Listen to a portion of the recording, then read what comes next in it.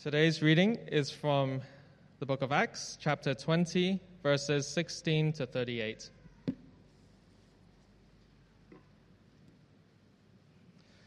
Paul had decided to sail past Ephesus to avoid spending time in the province of Asia, for he was in a hurry to reach Jerusalem, if possible by the day of Pentecost. From Miletus, Paul sent to Ephesus for the elders of the church.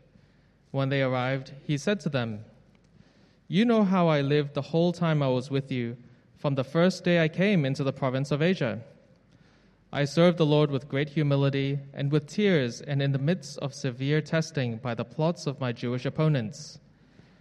You know that I have not hesitated to preach anything that would be helpful to you, but have taught you publicly and from house to house.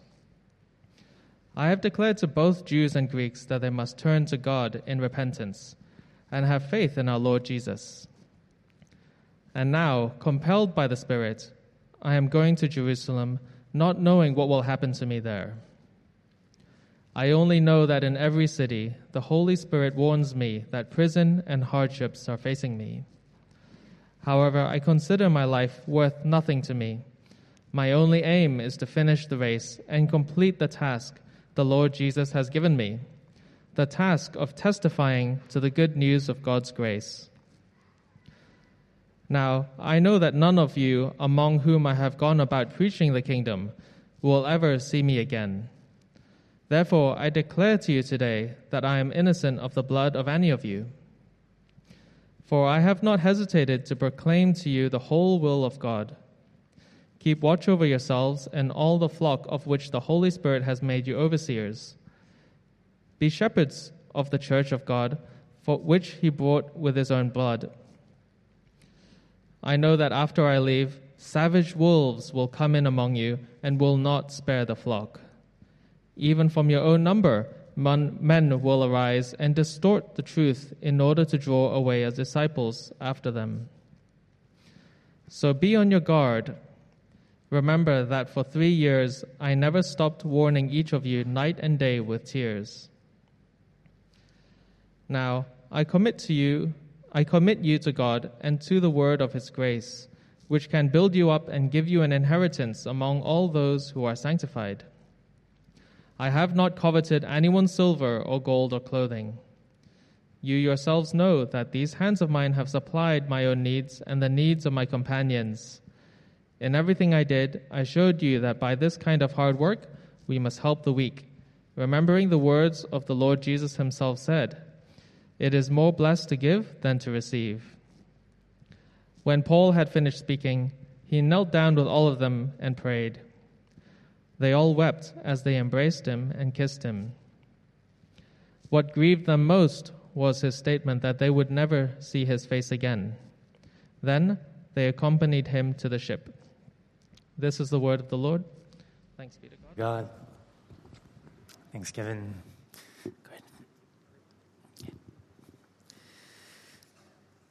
Thank you. If you have your Bibles open, please turn to Acts chapter 20, because we will go over some of the parts that we haven't read in our chapter, in the beginning of the chapter.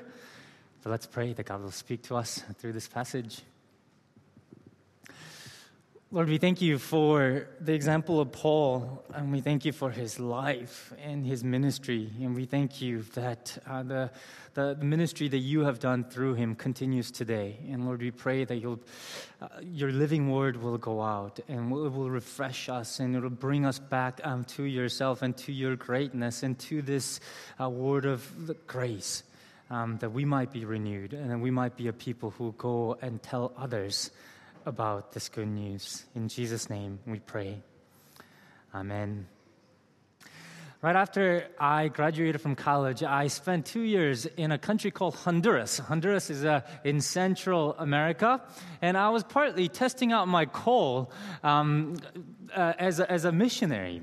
I wanted to see if this is something that God was calling me to do. So I went and spent 2 years there. I taught at a school. I taught religion, philosophy, literature. It was a great experience. I also volunteered and worked with the priest in the church, in the local church. It had its ups and downs. Some of the ups are actually that I'm still in contact with some of the students that I taught. Whenever you see on Facebook, Mr. Han, that's actually one of my students from 20 some, yeah. How many years ago was that? 20 years ago, more than that. And it was great experience in many ways, but it also was very difficult. I was surrounded by dengue and malaria constantly. And the drug violence was a real threat there. In fact, once I was eating at a restaurant and there was a drive-by, and the bullet just missed me and hit the chair of the person sitting right next to me. And the inconveniences of being in a developing country that's torn apart by drug wars and things like that was real. So after 2 years there, I decided actually maybe this is not something that I could continue. It was just too hard. Well, Paul wasn't like me. Today, we see Paul coming towards the final stage of his public ministry. In the section that we didn't read, in the beginning of chapter 20, there's a list of cities that he visited as part of his third missionary trip. So he goes he goes and visits all these cities again. And Paul is now on his way to Jerusalem. And he decided not to stop by Ephesus, but when he stops at Miletus, which is just a little bit away from Ephesus, he calls the pastors, the elders of Ephesus, to come to him. And when they come, he tells them this is going to be the last time that he's going to see them, and he gives them his parting words. We should pay attention for many reasons, but one of the reasons is because in Acts, this is the only sermon given to Christians. All the other sermons recorded by Peter and Paul are given to non-Christians, but this one is directed to the church and the church leaders. And it's his final words to them. In all of this, he gives instructions on how to keep going, and it, I think, is a very big challenge. It would have been a challenge to me when I was 22, 24, but it has challenged me this past week. And I think I can summarize his exhortation in these 3 ways. He tells the pastors to show people the worthiness, the worth, the value of the gospel in the way they live. And then he tells them to go and preach the word, to preach and teach the whole will of God, and to keep watch over the flock. Paul knew the true worth of the gospel, and he tells them so. And we see a version of this in his letter to Philippians, but we see a paraphrasing of it in verse 24. I consider my life worth nothing to me. My only aim is to finish the race and complete the task the Lord Jesus has given me, the task of testifying to the good news of God's grace. Everything else was secondary to him. The main reason why he lived was to show people, to tell people, to testify to the good news of God's grace. His life was secondary. His suffering was secondary. The cost that he paid to do it was all secondary. This is the primary reason why he lived. He suffered amply for the sake of the gospel, and that was obvious to the leaders in Ephesus. When they come, the first words out of his mouth are verse 18. You know how I lived among you. You know how I lived. You know how much I suffered. You know how much tears I shed each night being with you. You know how my life was almost overwhelmed by the mobs. And not just in Ephesus, in many other places, he suffered for the sake of the gospel. Now he's on his way to Jerusalem. He says, I don't know exactly what's going to happen, but the Spirit tells me that I'm going to suffer there. But he's going there anyway. In fact, in every city, verse 23, the Holy Spirit has shown him how much he would suffer. And he's calling, when Jesus calls Paul, he calls Paul as an apostle to the Gentile, and he says, I'll show him how much he must suffer for my name. Every city there was prison and hardship. But why did he keep going? Why didn't all this suffering stop him? Well, because he thought that this news that he has, this gospel of the grace of God, was worth suffering for, worth going through all that trouble to deliver this to people who haven't heard it. It was more important, more valuable than facing the mobs and imprisonment and sickness and shipwrecks and even death itself. Every month we have a prayer meeting, and in that prayer meeting we invite one of the mission partners that we support to come and share. A few months back it was Stand Asia, and Stand Asia then told us about this Laotian pastor from Laos, Laotian pastor, who was warned many times to stop preaching, stop going around and stop building the church and stop preaching the gospel. Well, he couldn't. Well, why not? Because this message was eternal life for him. It was life for him now. It was eternal life for him. And he knew that it was eternal life for those who hear it. So he didn't stop. And last October, he paid the ultimate price. People suffer for the gospel because it is worth it to tell others. And it wasn't just facing the dangers. He did it in the way that he lived as well. In the way that he worked. You see, he tells the elders, he knows, the elders know, how I wasn't in it for money. I wasn't building myself up by doing this. And to make sure that everybody knew, he made a living, verse 34, as a tent maker. Right? He wasn't in it for money. He actually worked really hard to deliver this message for free. He went through all the trouble of working a full-time job, and in every spare time that he had, he went and taught people the gospel because he thought it was worth it. It was worth all that sacrifice and trouble. He knows that he should have been paid. After all, remember 1 Timothy 5:17. He says, elders who work in the church should be paid, are worthy of double honor, he says. But he wanted to show people the worth, the value of the gospel by paying for it himself so that he could present it for free for people, so they could see the worth of the gospel. Ariel right now is in Indonesia, right now. He's encouraging pastors there in their ministry. He paid for this trip himself. He took out vacation days to do this. Well, if you ask why is he doing this right now? So he could go and tell them, these pastors, these missionaries who are working in Indonesia, that their work is valuable, that their ministry is valuable, that he wants to encourage them in their ministry because their ministry is bringing eternal life to people who need it, who need the word of God desperately. And so he's willing to make that sacrifice to show the worth because he thinks this is worth it. Paul wanted to show people the value of that gospel by suffering, by paying for it himself. Church, we sacrifice for the things that we really do love, don't we? Right? If you have a hobby that you really love, in your free time you do that. You stay up late to do that. For many parents, it's children that they love, and they make all sorts of sacrifices because they know that this is very, very important. They are valuable to you. Friends, how about the gospel? What sacrifice have you made for the gospel? How have you shown that you value the gospel, the word of God, the word of life that has come to you. And if we don't make any sacrifices, it probably means that we don't value it.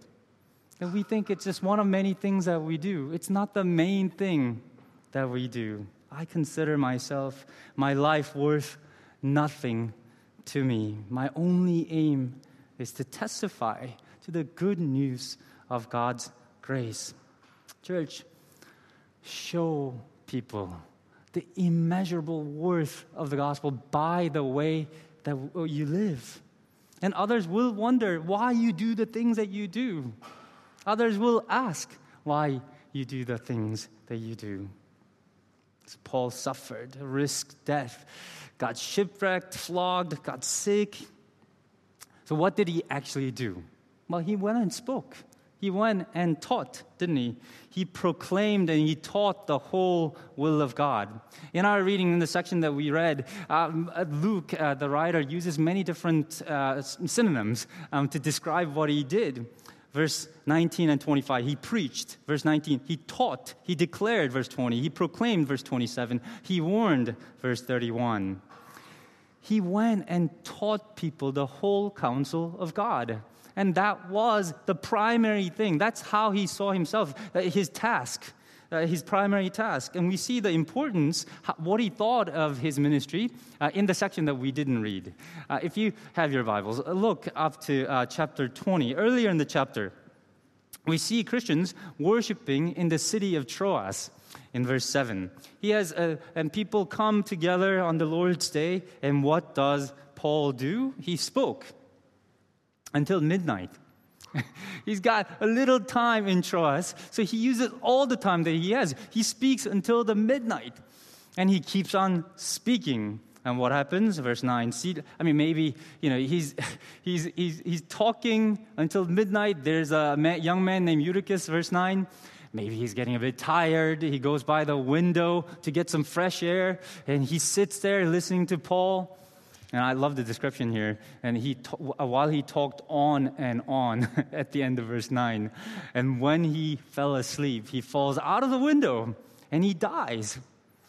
And what does Paul do? All this is recorded matter-of-factly. He just goes down, he wraps himself up on him, and he revives him. He's back alive again. And if you think that this is actually maybe he wasn't quite dead, there is a parallel to this.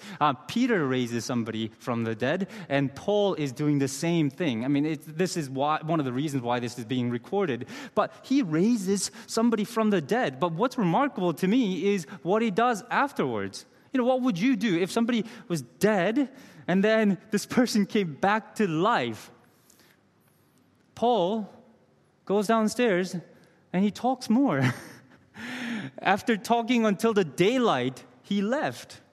He talks, he preaches, he teaches. That was his main ministry. You see, his ministry was teaching of God's word, instructing people. So in our text, we see he says he taught publicly and from house to house, verse 20. He taught both Jews and Greeks, verse 21.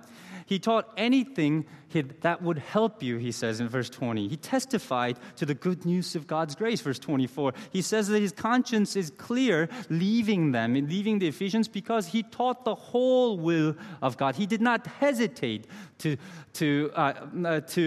give them, proclaim to you the whole will of God. That word hesitate means actually that there were some things that are difficult to say. There were some things maybe they didn't want to hear, but he preached it anyway because it was important for them. And he's confident that the Ephesian elders will continue to go and build up the church because he had taught them the whole counsel of God and because he knew the power of God's word. Verse 32, now I commit to you to God and his word. It's the same thing here. God and his word of grace, which can build you up and give you an inheritance among all those who are sanctified. We have received salvation upon hearing God's word and believing in it. We are sanctified through God's word. We are kept, sustained for the day of his return through God's word. We grow in maturity through God's word. As with Paul, a devoted church leader's main job is to teach and preach God's word. Of course, there are other things that the pastors do: administration, emails, managing money, staffing, setting vision, and motivating people, getting people to volunteer or whatever, counseling. That's all part of his job, but all those are secondary. A tennis player has to do many things, don't they? Tennis players sometimes have to interview and they have to manage their team or whatnot. But the main job of the tennis player is to play tennis. Same thing with the firefighters. The firefighters may have to maintain their equipment and make public appearances, but their main job is to fight fires. And Christian leaders wear many hats, but their main job is to study, teach, and proclaim God's word. And we saw that in 1 Timothy, and we see that again here.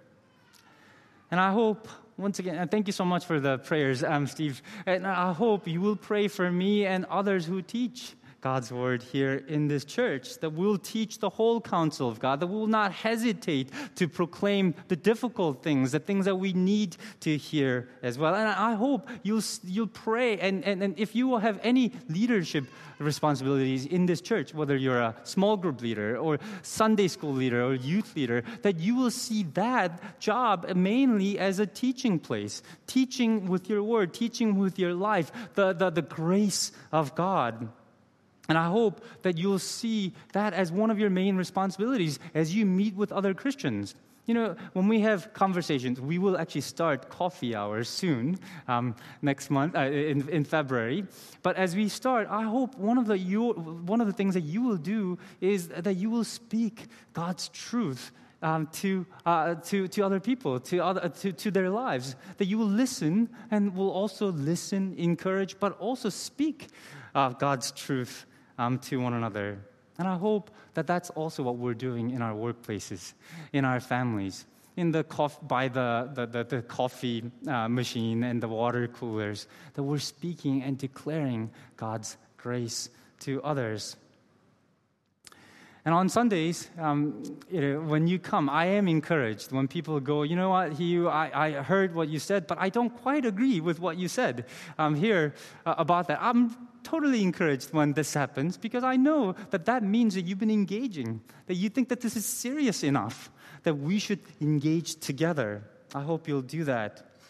And if you have trouble reading the Bible, I have put together just one-page resource summary of resources, and it's been sent out this morning through the email. Do check it out and just start reading the scripture. And if you need help, come to me. It is, after all, one of my main jobs is to teach you God's word and how to read it.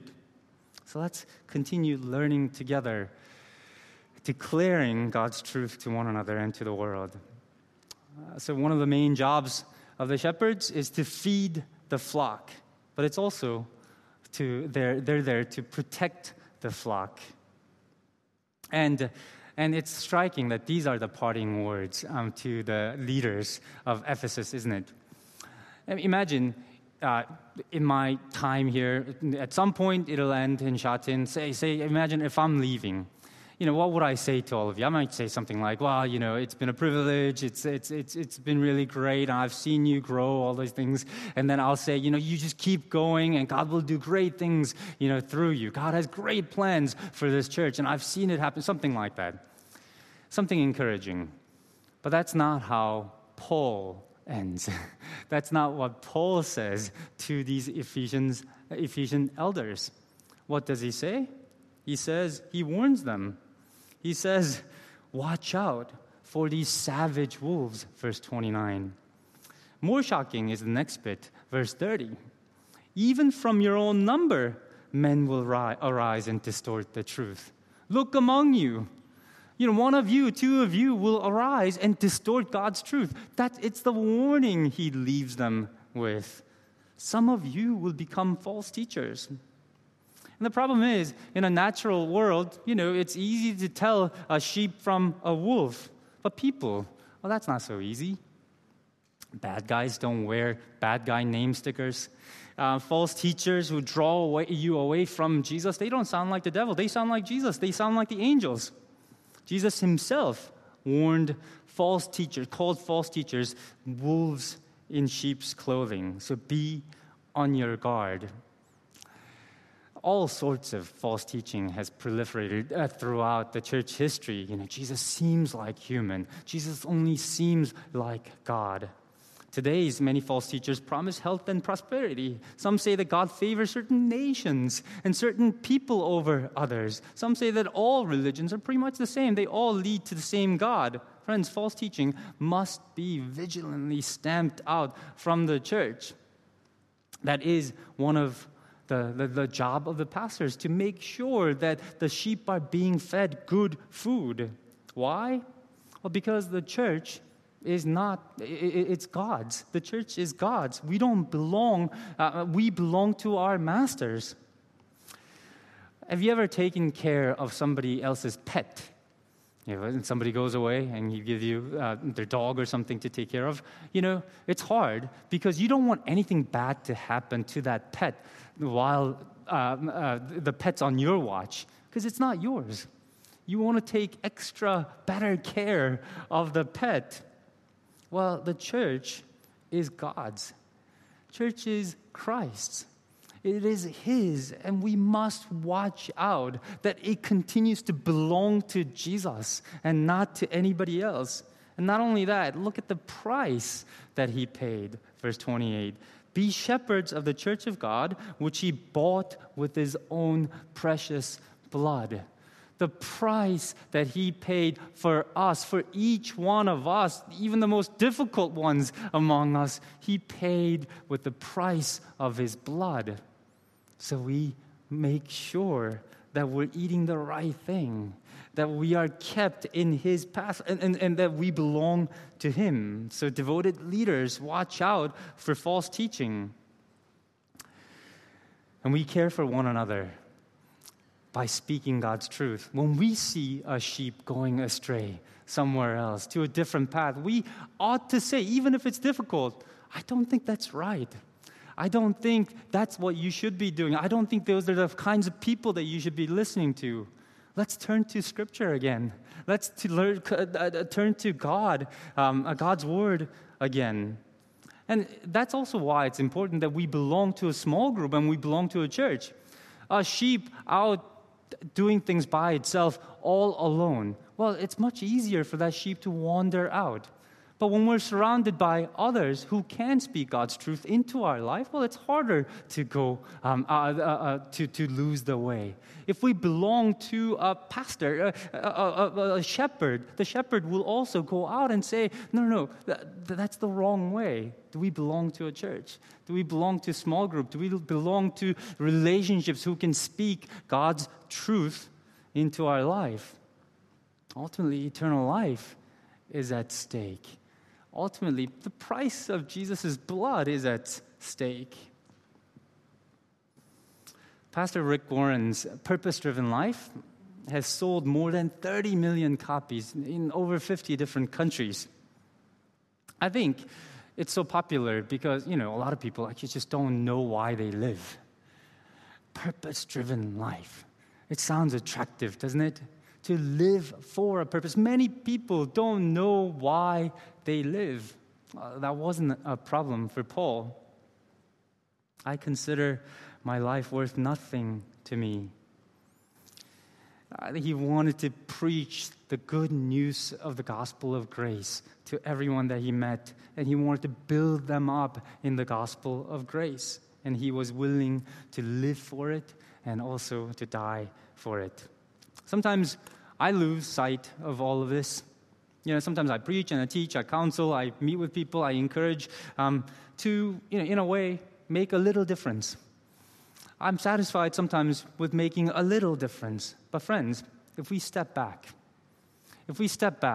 in our life, all these little sacrifices that you make to share the gospel with your friends at workplace, in your family, in the way that you disciple, the coffee conversations that we have downstairs, in the conversations that we have in our small groups, Friends, that's speaking life, eternal life to them. It's snatching people out of the jaws of savage wolves and keeping them in God's flock. It's helping them to grow and give them the word of God that will sustain them in the most difficult times. And that'll sustain them until Jesus comes back. That sort of ministry often looks like nothing. It looks like, you've seen the photos with Ariel. It looks like him going in to a group of 4 or 5 people and encouraging them. It looks like eating with them. It looks like just speaking, having a normal conversation. But it's that sort of thing that is worth living for and also dying for. Let's pray.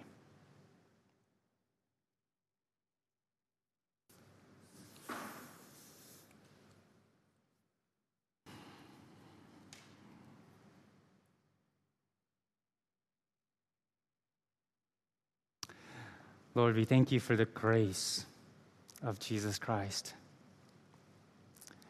We thank you for the life that you've given us through him. We thank you for the price that you've paid to make us your own. And Lord, we pray that we will live a life that's worthy of your blood, your Son's blood. Help us to keep straight. Help us to study your word. Help us to speak your truth into each other's life. Help us to watch ourselves and others. And Lord, we pray that the way that we live will show how much we love you, how much we value this gospel that's been entrusted to us, that's given to us. And Lord, help us to take care of it. Help us to take care of others. And help us to share this good news with others. Lord, use us. In Jesus' name we pray. Amen.